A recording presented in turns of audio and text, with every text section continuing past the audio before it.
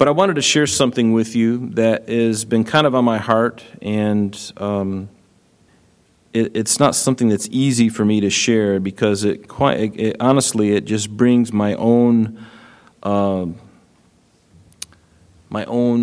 fallibility, I guess, into play. And I just want to be transparent with you about some things, and I want to do that in the hope that it will encourage you as well. If you've have been in the situation that I was in recently, and maybe potentially could go into it, I want to encourage you. So it's somewhat self-punitive, I guess, but I think that's okay, and it's good for us to consider these things. And specifically what I mean here is about back in January, the beginning of this month actually, around the 6th of January, you'll recall that we had the getting together for the Congress got together and they solidified or verified the electorate for the election. And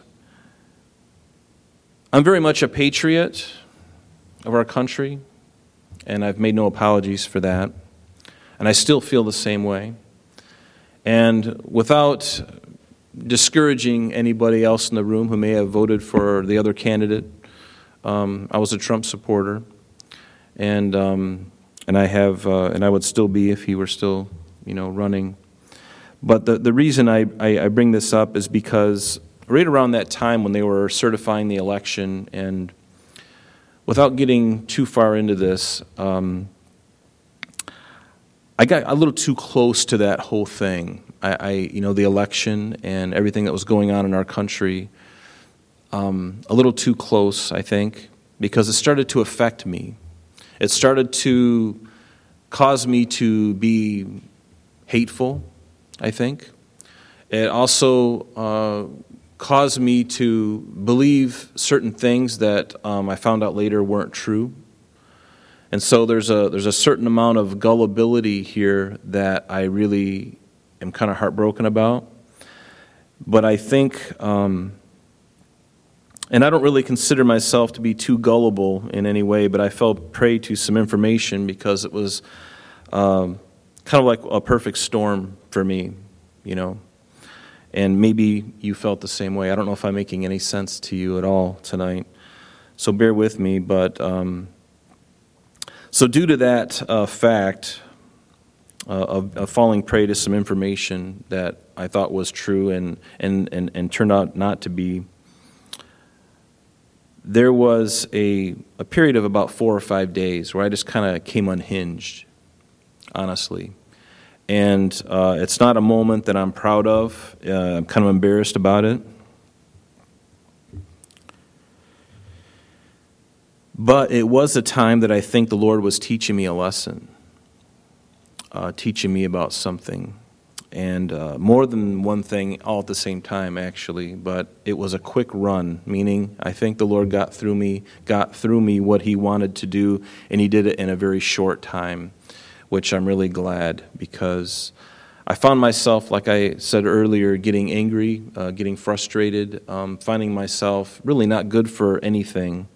I certainly wasn't really good for my family, and certainly for the body of Christ. I don't know if it showed itself too much, and hopefully only a small fraction of what I'm thinking. But it was something that I went through, and hopefully will never go through again. And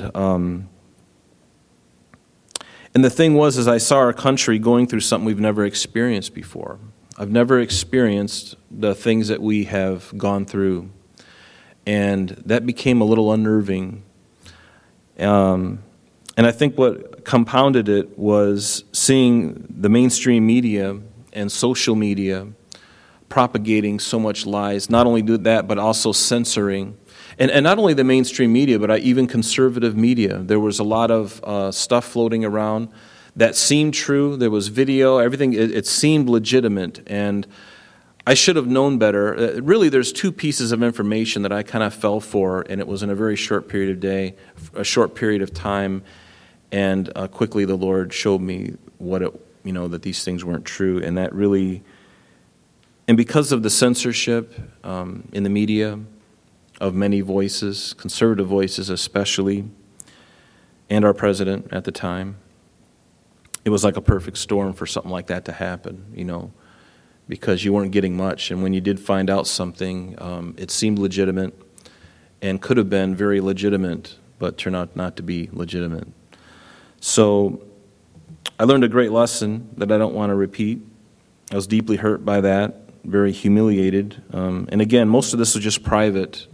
And I'm bringing it out tonight because I think that I wasn't alone in some of these things.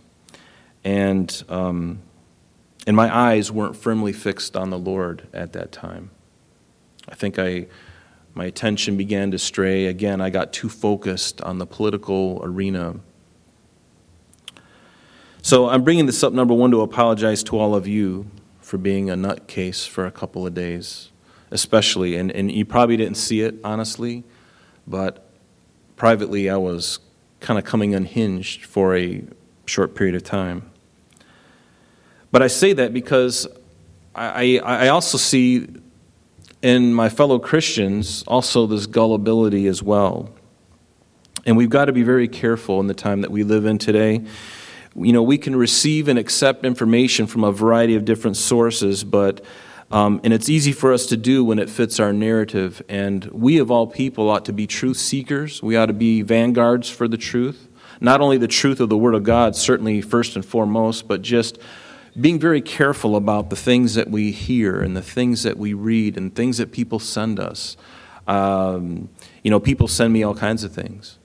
And most of them I don't listen to because I just don't have the time, but occasionally I will. And it's amazing how many things that are out there that aren't founded on any truth at all. And many of my brothers and sisters have taken it as truth and have run with it and have become discouraged, have become duped, I should say.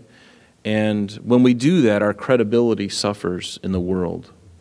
And so one of the things that the Lord really put on my heart was, after my whole little episode that I had, and it was pretty private, is to really focus on the Word again. I mean, I've always been in the Word, but at that season, I mean, it's been over for about 3 weeks now for me, or 2.5 weeks. And since then I've gotten my head on straight. But at that time, my head wasn't on straight. And I noticed that others weren't either. And so I want to encourage all of you, as well as the Lord encouraged me, to get your eyes focused on Christ. Get it focused on the Word of God, nothing else. Because there's only one thing, there's very few things that are true in this world, but I can tell you one, and you're holding it in your lap. Pastor Jeff, when he was here for so many years, and I was ministering under him, and now here I am, and the message is the same. Stay in the Word. Stay in the Word. Stay in the Word. Be in the Word. Live the Word of God. Don't just read it and, deceive yourself thinking, well, if I just read it, then I'm good. No, you got to read it and then do it, right? We got to read it as if we have intention of doing something about what we read. And let it be about you first instead of somebody else. Well, I read this passage. Boy, that really fits so-and-so. Maybe the Lord is trying to say, well, maybe that fits you. I'm so quick to look at other people rather than my own self. So let the Word of God be the searchlight, for you in that way, and let that be. But we must be discerning, and we must be diligent in all that we do. And because of all of this, all of the censorship and all of this crazy stuff that was going on in the media, mainstream media, and in social media, which I've gotten off all of that, by the way. I've totally canceled that out of my life. I don't want it anymore. I've got better things to do with my life, but I found myself getting caught up. But because of all the objectivity that had been thrown out the window, and because of all the censorship, it got really maddening, actually. And for a thinking, rational person to see these things happening is really unsettling. And it's never really happened in our country that I can remember where the media, the social media giants, everybody was on the same page, and they were censoring, and they were doing things that I could not believe that this is happening in our country. And so that affected me.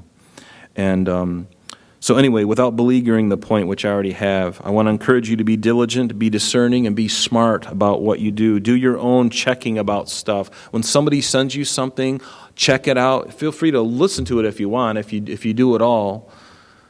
But make sure you compare it to the Word of God. Compare it to what the Bible says. Make sure that it's true before you forward and send it on. I've known some really awesome pastors, really reputable men that have sent stuff to me that just is not true. And I got to be careful to not do the same thing. I got to be careful with how I hear and what I hear. And anymore, I'm just like, Lord, all I want to hear is your voice. All I want to hear is you. I want to hear your word, nothing else. So be encouraged in that. If any of that resonates with you in my mumbo-jumbo here, this is very off the cuff, but I'm just being very transparent and honest with you. Consider your sources and the things you're listening to and watching. And before you hit that send button, make sure that it's true. And if you can't verify if it's true, and whatever it is, don't send it. Don't submit your brothers and sisters to the same thing, because if you've got credibility and you send something to someone, they're going to think that it's true because it came from you. I've had stuff sent to me by men much greater than I am. I don't really consider myself to be that great, honestly, but you know what I'm saying, men who are more reputable in many ways. And so it's something that we got to be careful of. We're going to look at a number of passages tonight. We're going to take communion as well tonight, but I want to just share with you some things in the Word of God. The first one is in Matthew 7, and you can just write these references down, and I'll just read them to you, okay, for the sake of time. But it's Matthew 7, beginning in verse 15. And again, this is timely, I think, for all of us, because even in the church, outside of the church, we can expect crazy things. We can expect, I should say, falsehood, things that just aren't true. But even in Christendom, even in the church, and when I say church, I don't mean necessarily this church, but in the church in America, not everybody is discerning, and not everybody is being very careful. But Jesus said in Matthew 7, beginning in verse 15, he says, "Beware of false prophets who come to you in sheep's clothing, but inwardly they are ravenous wolves. You will know them by their fruits." You watch their life, you watch the things they say, the things that they do, and they quickly reveal who they really are.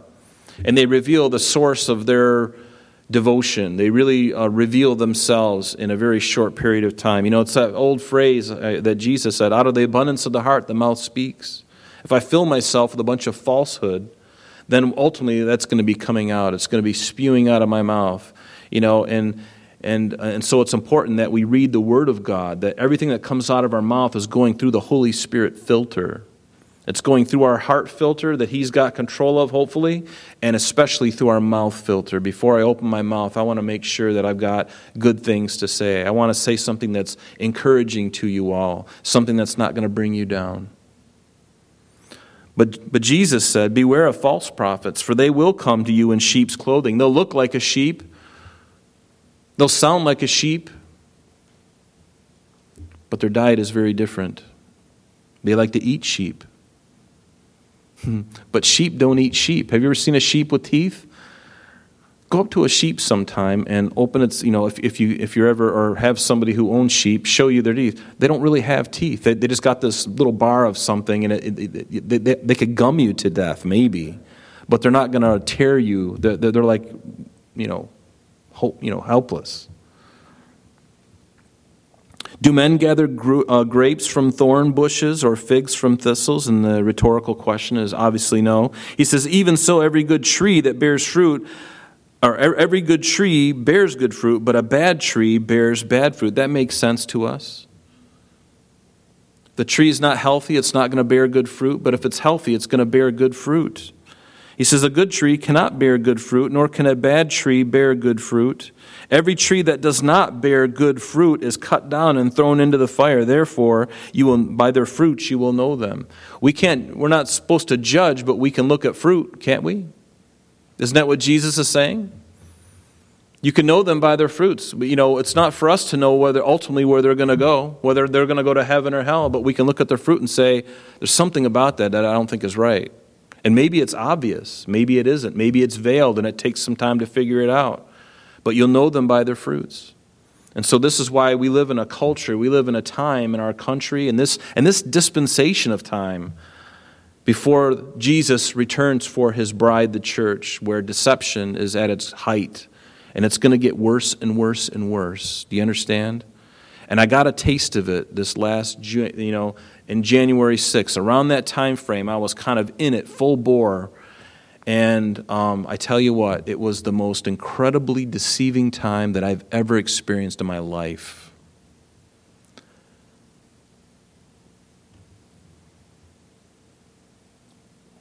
In 1 Corinthians chapter 15, verse 33, Paul said to them, he says, do not be deceived. Evil company corrupts good habits or good morals. So again, the things that I take in my eyes, the things that I do, the people I hang out with, that's going to corrupt me if they're evil. So that begs the question then, what am I doing with my time that I'm listening, or the times that what am I watching, what am I listening? Am I really taking in the good things, positive things? And like I said, this whole episode that I had of 4 or 5 days specifically, it really rattled me. I became unhinged until the Lord broke me, and I wept in tears convulsively. I'm not kidding. For a couple days at different times.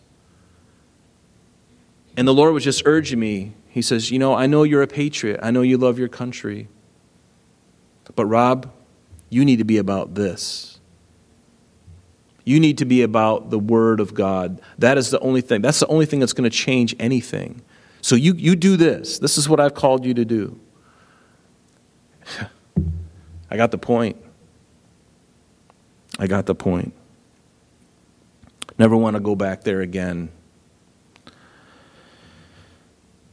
So we need to be vanguards of the Word.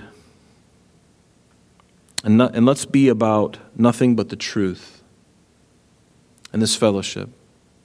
Challenge yourself to be about nothing but the truth. Let your life be about the truth. The truth of the Word of God, certainly, but in truth and everything in life, even secular things, if I can use that. I mean, nothing is really, you know what I mean. Everything is to God. It's all important. There's nothing really secular in your life. Everything is sacred. If you're a Christian, let everything be about the truth.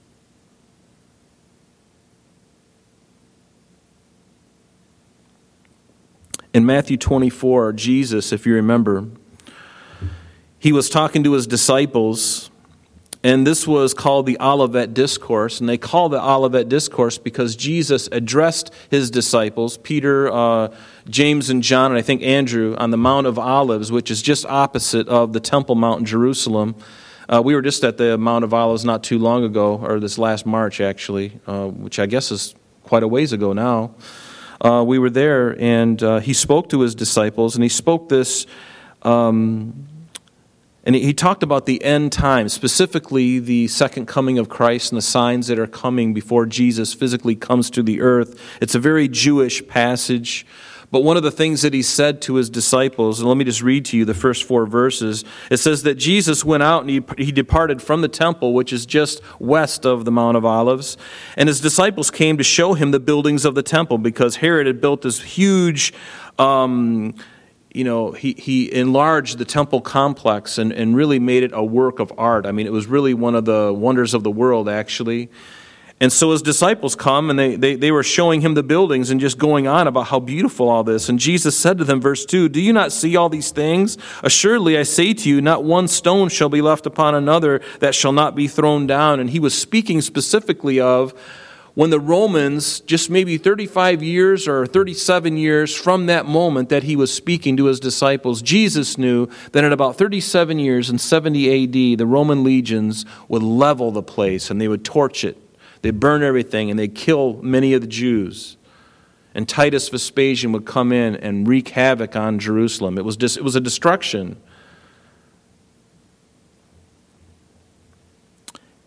And then he goes on with them. So Jesus is telling them that's certainly going to happen. And they really didn't know at the time.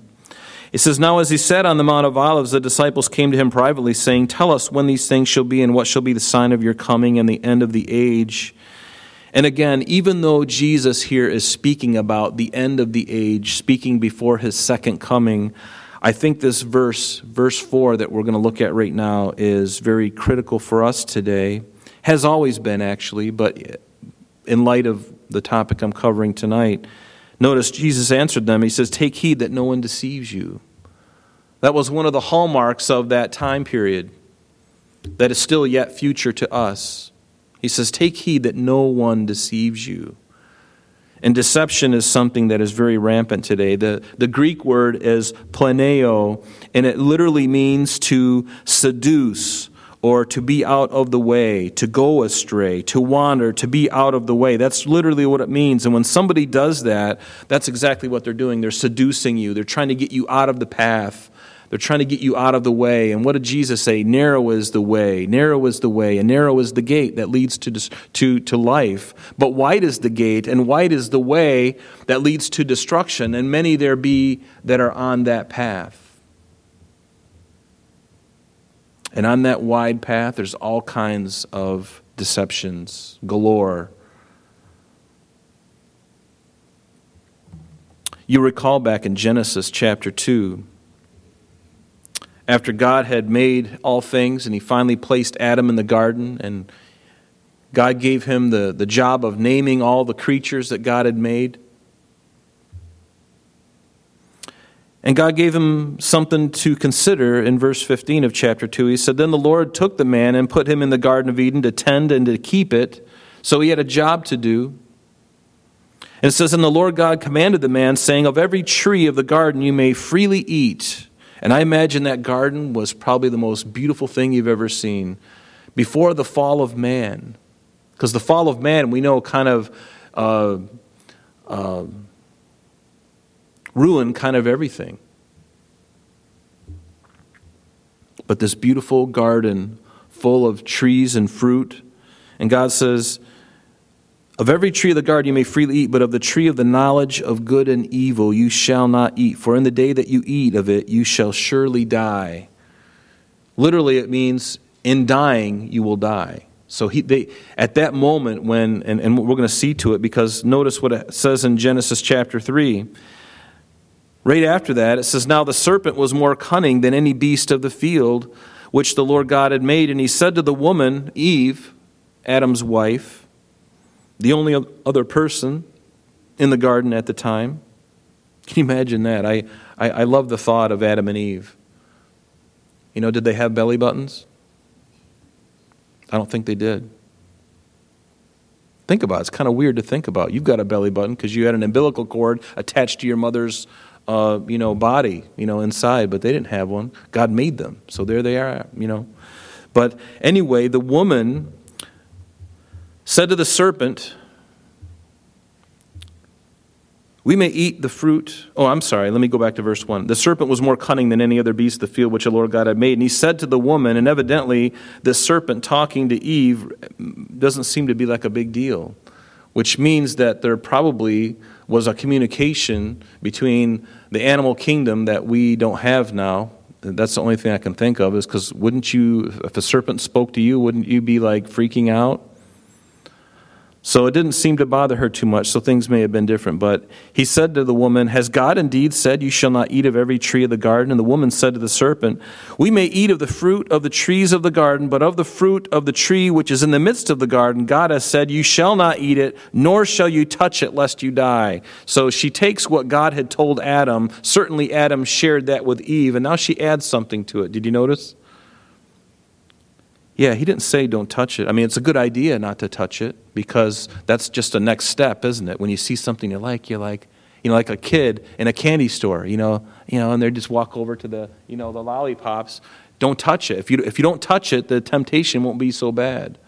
But she adds something to it. But then he responds. He says, the serpent said to the woman, "You shall not surely die, for God knows that in the day you eat of it, your eyes will be open, and you will be like God, knowing good and evil."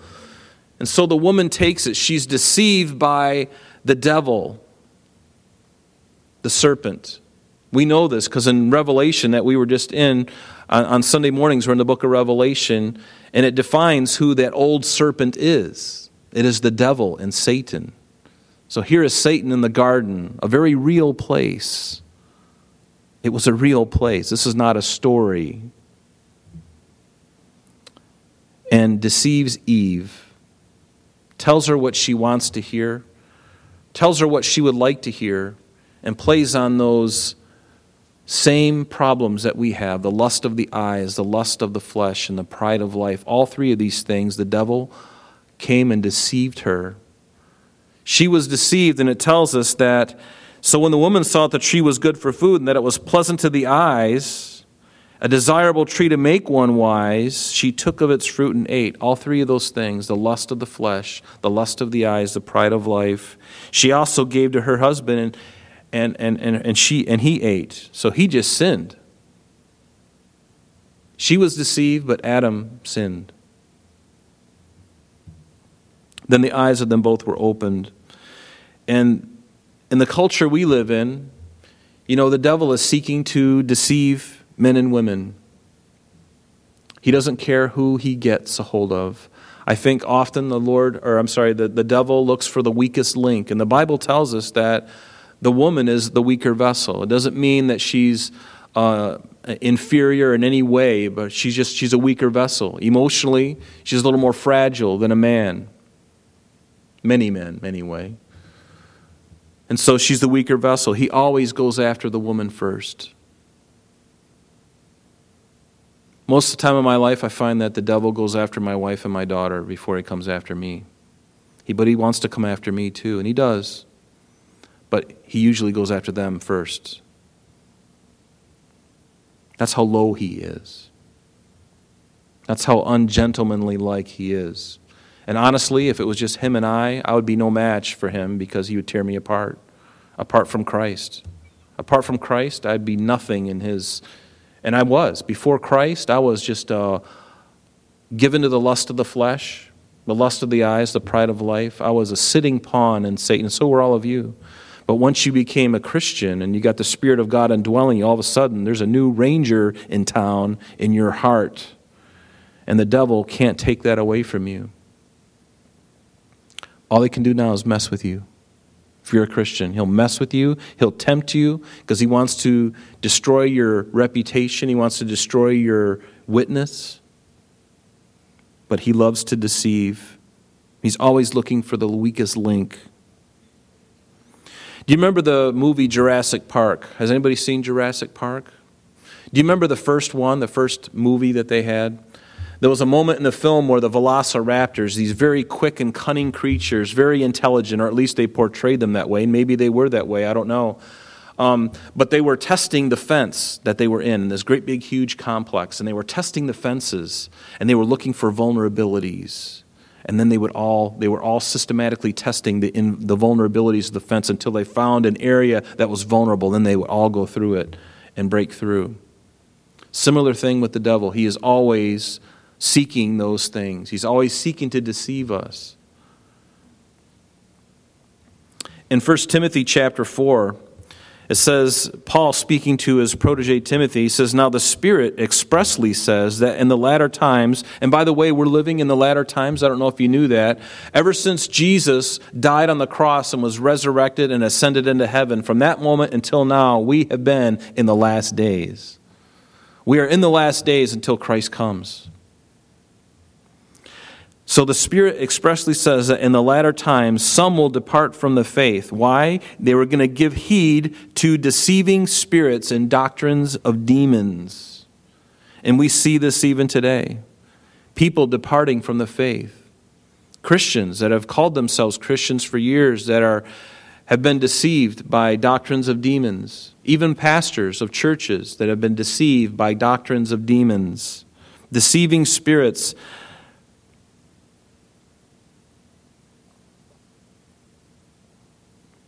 In 2 Timothy chapter 3, Paul speaks to Timothy again, and he says, "But know this, that in the last days which we live in," see if any of these names or these modifier or these subjects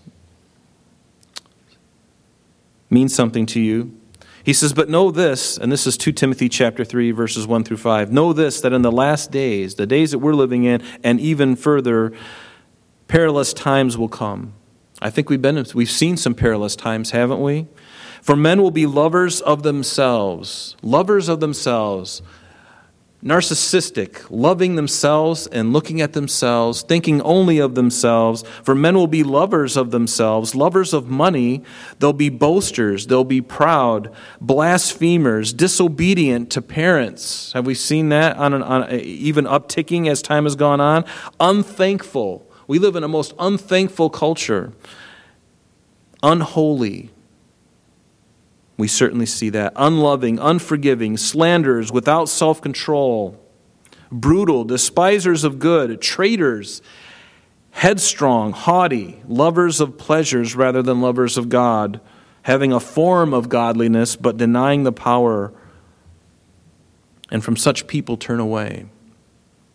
Those are the days we live in.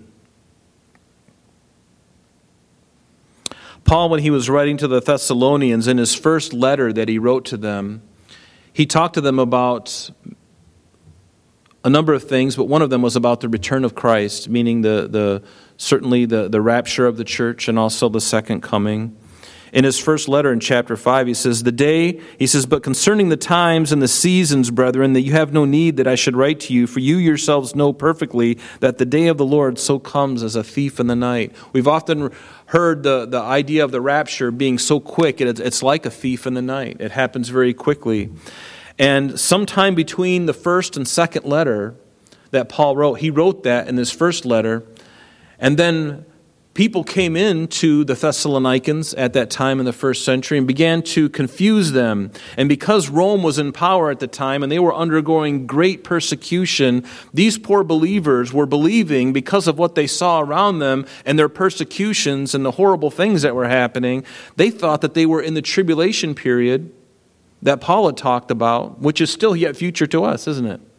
But people came in and says, "Well, the rapture has already occurred. You missed it."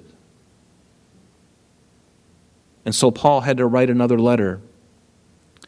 And he wrote 2 Thessalonians. That was his second letter to this church in Thessalonica. And what did he say to them? It was a rebuttal for that false doctrine that they had heard. And he said, "Now, brethren, concerning the coming of our Lord Jesus Christ and our gathering together to him, we ask you not to be not to be soon shaken in mind or troubled, either by spirit or by word or by letter, as if from us, as though the day of Christ had come," because people were falsifying Paul's letters and writing as if he was speaking to them when he wasn't. It was a great deception that people were doing. And the devil loves to do that because Paul was a sold-out disciple of Jesus Christ, an apostle. And anything that anybody could do, anything the devil could do to undermine what the message of Paul they were trying to do. But he says, "Let no man deceive you by any means, for that day will not come unless the falling away comes first and the man of sin be revealed. The son of perdition, who opposes and exalts himself above all that's called God or that is worship, so that he sits as God in the temple of God, showing himself that he is God." So this Antichrist that we've been talking about in Revelation, he is going to do that very thing. But the church, if the church has to be removed before he is revealed. Otherwise, we'd spot him out in a heartbeat. It would be a day or two, and every person in the world who's a church member, a real true follower of Christ, would be able to pick this man out. And so they were confused because of all the persecution. They thought they were going through it. And he says, no. He says, they're not. You're not going through that. The rapture hasn't happened yet. He says, "Do you not remember that when I was still with you, I told you these things? And now you know what is restraining that he might be revealed in his time. For the mystery of lawlessness is already at work. Have you noticed the mystery of lawlessness being at work today? It's very much at work today. Only he who now restrains will do so until he be taken out of the way. Who is he speaking of? The Spirit of God indwelling you, Christian. Because once we are removed from this planet, there's going to be a whole cesspool wave, tsunami coming in of every evil thing that you can think of. We are the only ones that are actually we are the thumb and the finger in the dike to keep it from spewing out everywhere. But once we're removed, there's going to be no light as far as believers is concerned. We're going to be removed. And the filthy agendas are going to come in like a storm, like never before, when we are removed. And that's what he's talking about. He says, for the mystery of lawlessness is already at work. Only he who now restrains, the Spirit of God, will restrain until he is taken out of the way, until we are removed off this planet. And then it says, and then the lawless one, then this Antichrist will be revealed, this deceiver, whom the Lord will consume with the breath of his mouth and destroy with the brightness of his coming. We looked at that in Revelation chapter 19 recently. And the coming of the lawless one is according to the working of Satan with all power, signs, and what? Lying wonders. And see, this is the age that we live in. Deception. The age of deception. It's always been that way, honestly, for quite a long time. But as we get closer to the return, the physical return of Christ, these things are going to ramp up. And we're already seeing them. And the rapture hasn't even occurred yet. Because we know that the church has to be raptured before Jesus' second coming. And the coming of the lawless one is according to the working of Satan with all power, signs. Notice that, all power. God's going to allow him all power. Not all of his power, but I'll just take it what it says it right here, doesn't it? He's going to give him, that's why he's going to be able to deceive those on the earth. All power, signs, and lying wonders with all unrighteous deception among those who perish because they did not receive what? The love of the truth. Underline that they might be saved. And for this reason, God will send them strong delusion that they should believe the lie, that they all might be condemned who did not believe the truth but had pleasure in unrighteousness. That is an amazing passage, folks. An amazing passage. Not receiving the love of the truth. You know, that's why, as I talked about tonight about being deceived and loving the truth. Do you love the truth? And notice these people that he's talking about here, these people who will be in a very bad place, they will not receive the love of the truth. The greatest thing you can do is, if loving somebody, is to tell them the truth. If somebody's lying to me, they don't love me. If I have a family member who's always lying to me, and I have a family member, not in my own house, of course, but I have a family member who is always lying to me. And there's no relationship, is there? I'd love for there to be a relationship, but it's based on falsehood. Can never trust this person. Anything they say, I can't trust. And therefore, there's no foundation. But do you love the truth? Love the truth. Love all truth. Love it. And be Bereans. Be Bereans in everything you see, everything you watch. Be a Berean. Didn't Paul admonish the Bereans in Acts chapter 17? He admonished them because when he came into their town in Berea, they didn't just take what he said as gospel. They listened to him, and then they searched the scrolls. They searched the Old Testament to see if these things were so. See, we need to do that now, and we got a great advantage because we not only have the Old Testament, but we have the New Testament. More important now than ever before to have our nose in the Word of God. And it's my favorite thing. I get to spend hours in the Word every day, and I love it with all my heart. The more I read it, the more I study it, the more I love it. And honestly, I'm having the time of my life. There's nothing I love more than the Word of God. Obviously, Jesus Christ, but He's the Word of God. So, what is the remedy for all of this stuff that we've been talking about? It hasn't been really great news, has it? Well, the remedy is very simple. To follow Jesus. remember in John's gospel, Peter had a really hard time, and I can relate to Peter because I find that, especially when I was younger, I'm not that old, but when I was younger, I was very impetuous. As I get older, I'm less impetuous, I'm less spontaneous. But Peter said to the Lord, and this is in John chapter 13, beginning in verse 36, and I want to read this up to the point that I really want to get because I think it's helpful to see where Peter was at. So Peter said to Jesus, "Lord, where are you going?" And Jesus answered him and says, "Where I'm going, you cannot follow me now, but you shall follow me afterward." Peter said to him, "Lord, why can't I follow you now? I will lay down my life for your sakes." And there's the boastful arrogance, the pride, the impetuous nature of Peter, which I love, honestly. He's a very genuine guy. Jesus said, "Will you lay down your life for my sake, Peter?" And I just wonder the expression on Jesus' face. "Lord, I'll lay down my life." Will you? Will you do that, Peter? Because most assuredly I say to you, the rooster shall not crow till you have denied me 3 times. And Peter is shattered, boasting in his bravado and his love for Christ, and then not realizing his own weakness. And then Jesus, immediately following that, you notice there's a chapter break there, chapter 13 and 14, but it goes on. Sometimes I think the chapters can kind of make you think that it's a whole new scene, but he's still speaking to Peter. And what did he say to him? "Let not your heart be troubled. You believe in God, believe also in me. In my Father's house there are many mansions. If it were not so, I would have told you. I go to prepare a place for you, Peter. When I die and I resurrect on the 3rd day, I'm going to be with you for another 40 days, and then I'm going to ascend to heaven, and I'm going to be there until I come back for the church in the rapture." He says, "I go to prepare a place for you, and I will come again and receive you, along with the rest of the church, to myself, that where I go, you know, and the way you know." And then Thomas, who was there, he said to him, "Lord, we do not know where you are going, and how can we know the way?" And Jesus said the thing, this is one of my favorite passages in the Bible. He says, "I am the way."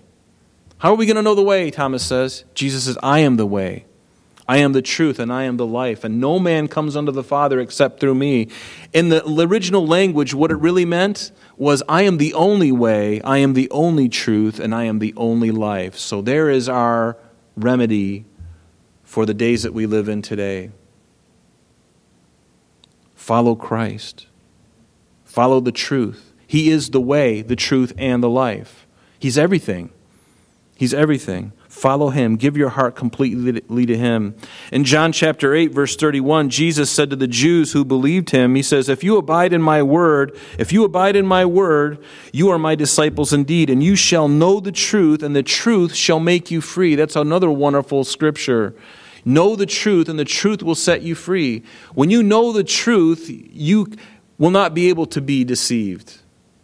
It's going to be much harder for the devil to deceive you when all you are sticking your nose in is the truth, and especially if you're living the truth. It's almost like Job. You remember Job? The devil comes before God in heaven. It's recorded for us in Job chapter 1, also in chapter 2. The devil approaches the throne of God. Can you imagine the gall? And he talks about, he asks the devil, what are you doing? He says, going to and fro throughout the earth. And the Lord says, have you considered my servant Job? Job was a trophy in God's trophy case. A righteous man, a godly man. The man had his guard up. He did the sacrifices for his children just in case they messed up. He was a godly man. And he says, have you considered my servant Job? And the devil says, and you recall what it's recorded in Job, he says, well, of course I've considered him, but I can't get to him. You've set a hedge about him. And the Lord allows him for a season, and with a measured response to tempt Job and to take things away from Job. But know the truth, and it will make you it shall make you free. When you know the real thing. Bakers don't sit around all day. Bank tellers, they don't sit around playing with monopoly money and fake counterfeit bills. No, they handle the real thing so much that they can be doing this like this, and all of a sudden they're like, wait a minute. They back up 2 bills. Yep, it's a fake. They know the real thing so much that they can pick out the counterfeit. It doesn't feel right. They feel the fibers in the money. They feel the parchment that it's printed on. They can smell the ink. Something's different. Something's not right. The color of it, the feel of it. Know the truth, and it will make you free. Therefore, if the Son makes you free, you are free indeed. I remember that day when I gave my heart to Christ. I became free for once from all of my mess that I had made of my life. Maybe you can relate. So the remedy is to know Jesus, to draw close to Him, to know Him, to abide in Him, and also to put on the armor of God. You remember in Ephesians, and we're going to take communion here in just a few minutes, but in Ephesians, it's a letter that Paul wrote to the believers, the church at Ephesus in Asia Minor. He wrote a letter called Ephesians. And so what did he tell them? Now remember, Paul, as he's writing this letter, he's chained to a Roman soldier there in the dungeon, in the prison. He's chained to probably a couple of them, right? And Paul's looking at these men and their garb that they're wearing, and he starts to put spiritual terms around these things. And he's like, you know what? This makes sense to me. This is exactly how we're supposed to defend ourselves against the devil.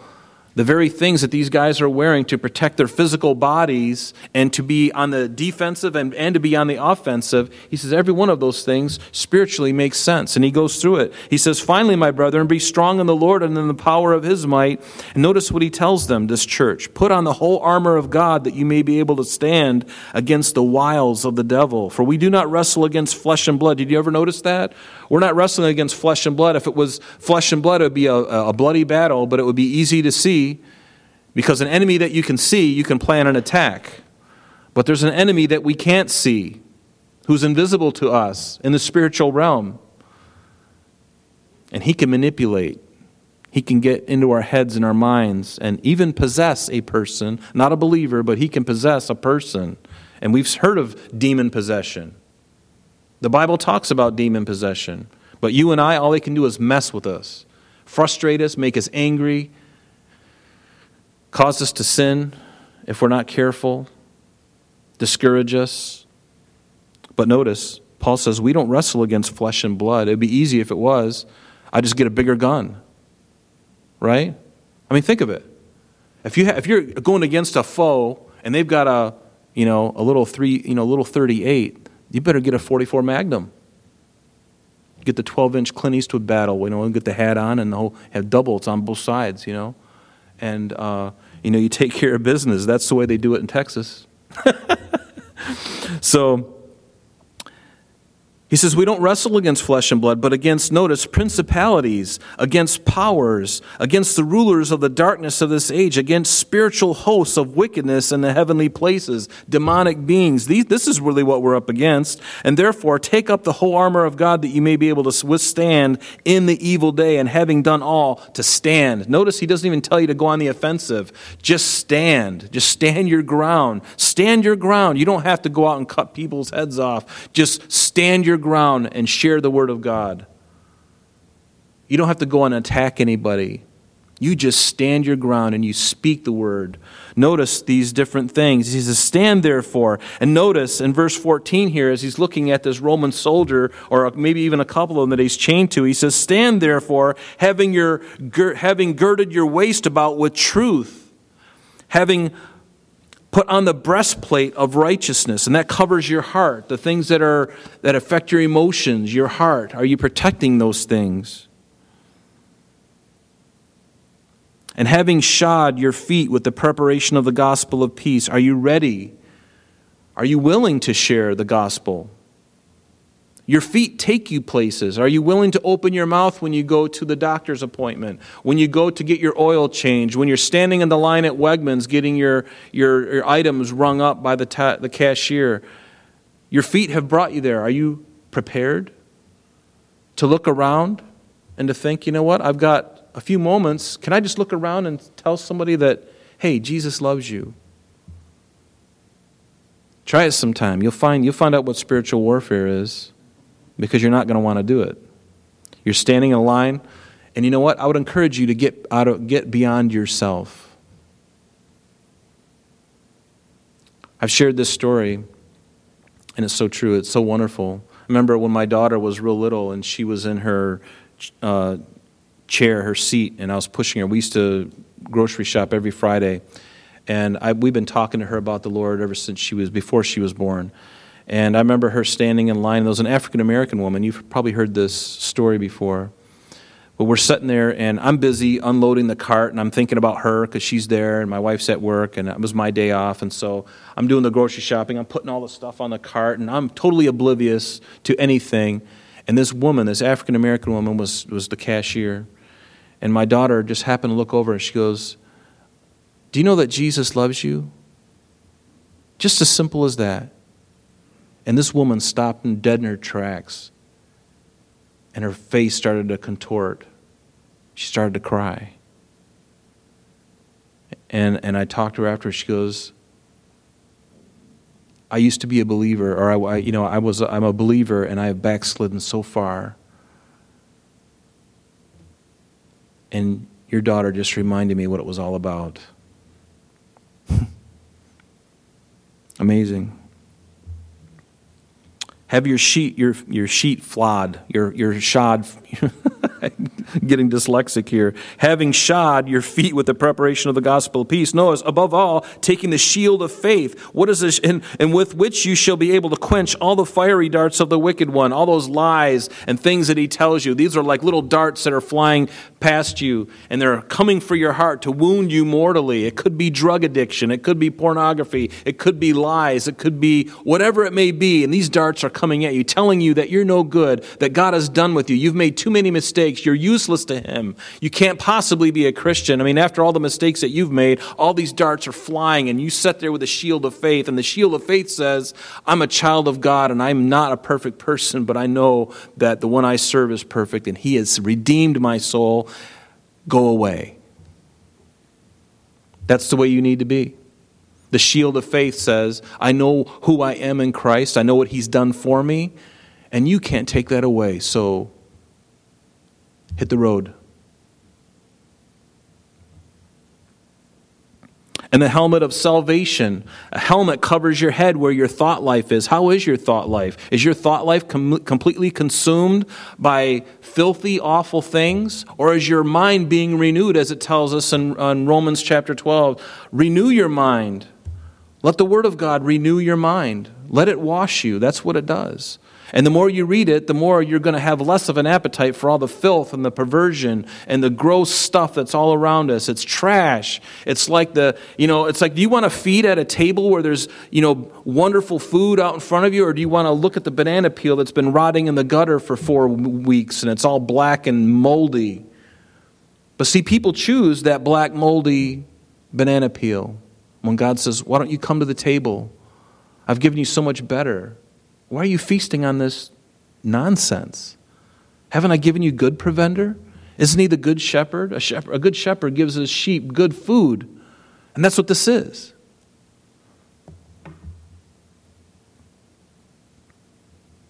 The helmet of salvation, and finally the sword of the Spirit, which is the Word of God. Remember when Jesus comes back in Revelation 19, what comes out of his mouth? I believe this is figurative, but he says a sword comes out of his mouth and consumes all those enemies at Armageddon. I believe it's his word. And it says, the sword of the Spirit, which is the Word of God. The same word that spoke all things into existence. Let there be light, let there be this, let there be that, let there be man. And all these things came to pass because God spoke them into existence. At one point in the future, he's going to speak it all out of existence before he creates a new heaven and a new earth. After the great white throne judgment. The same word that he spoke and says, let there be, he's going to say, let there not be. Let it be gone. And it's going to dissolve with fervent heat, as Peter tells us, and also Isaiah. So, what's my point? Stay in the Word. Stay in the Word of God. Let it be the delight of your life. Spend as much time in it as you can. 15 minutes, 20 minutes, a half hour, whatever you can. Do it and increase the time that you spend in the Word of God. And get a commentary if you have to. Pray over it. Read it. Let it zap you. Let it encourage you. Let it wound you. Share it with others. Get into commentaries if you don't understand what it's being spoken of there. Start in the Gospels and read the Gospels. Read the Psalms. Very easily entreated, those passages and those books. Read them. Read them often. Reread them, because it's a living word and God will speak to you one word today and He'll show you something new tomorrow in the very same passage. That's the way He works. And don't be fearful. We live in a very fearful time. Many people are fearful. John tells us in his first epistle in chapter 4, verse 18, there is no fear in love. In true love, in agape love that God wants to give to you, there is no fear in love, but perfect love casts out fear. As Christians, we don't have to be fearful. There may be times where we have fear, and that's a God-given thing. But when our whole life is governed by fear, we got a problem. We got to go back to the source. We got to go back to Jesus. Don't let your life be governed by fear. Remember what David said, and we'll end here, and we'll take communion. What he said in Psalm 23. He says, yea, though I walk through the valley of the shadow of death. Notice it's the shadow of death. It's not even death itself. It's just a shadow of death. Do you see the difference? It'd be one thing to be fearful of death. I mean, who wouldn't be fearful of death in a sense? We don't like the process. But he says, yea, though I walk through the valley of the shadow of death. It's not even the real thing. It's just the shadow of it. It's not the real thing. It's the image of it. Though I walk through the valley of the shadow of death, notice what he says, I will fear no evil. And why? For you, God, are with me. Your rod and your staff, they comfort me. A good shepherd would have a rod, and he would have a staff that was shaped like this to bring the sheep in when they got too close to a cliff. Or he had the other end of it, or another rod where he would strike wolves or bears. And he would swat them with it. He would use it as an offensive weapon. And he says, your rod and your staff, they comfort me. You prepare a table before me in the presence of my enemies. You anoint my head with oil. My cup runs over. It's a plentiful supply. He daily loads us with benefits, doesn't he? And it says in the Psalms, let your heart be overflowing with God's goodness. As you read those Psalms and you're like, oh my goodness, God. I can relate to David so much, with all of his mistakes.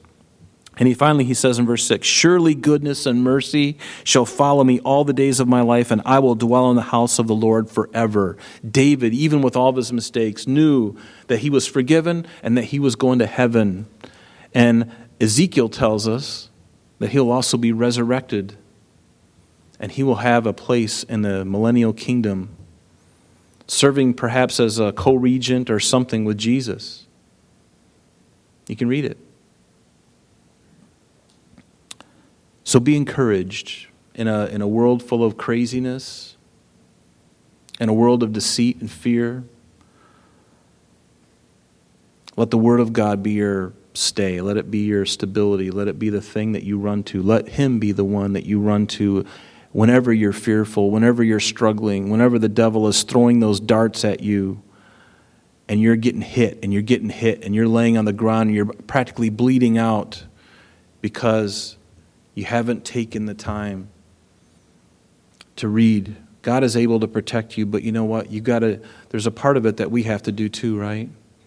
We have to search Him out, seek Him out, stay in the Word, stay in the Word, stay in the Word. Amen? Amen. Why don't we have Gina come up and... she's going to lead us in a song of worship, and if you could, come up and grab the bread and the cup, and then bring it back to your seat, and we'll take it together, okay?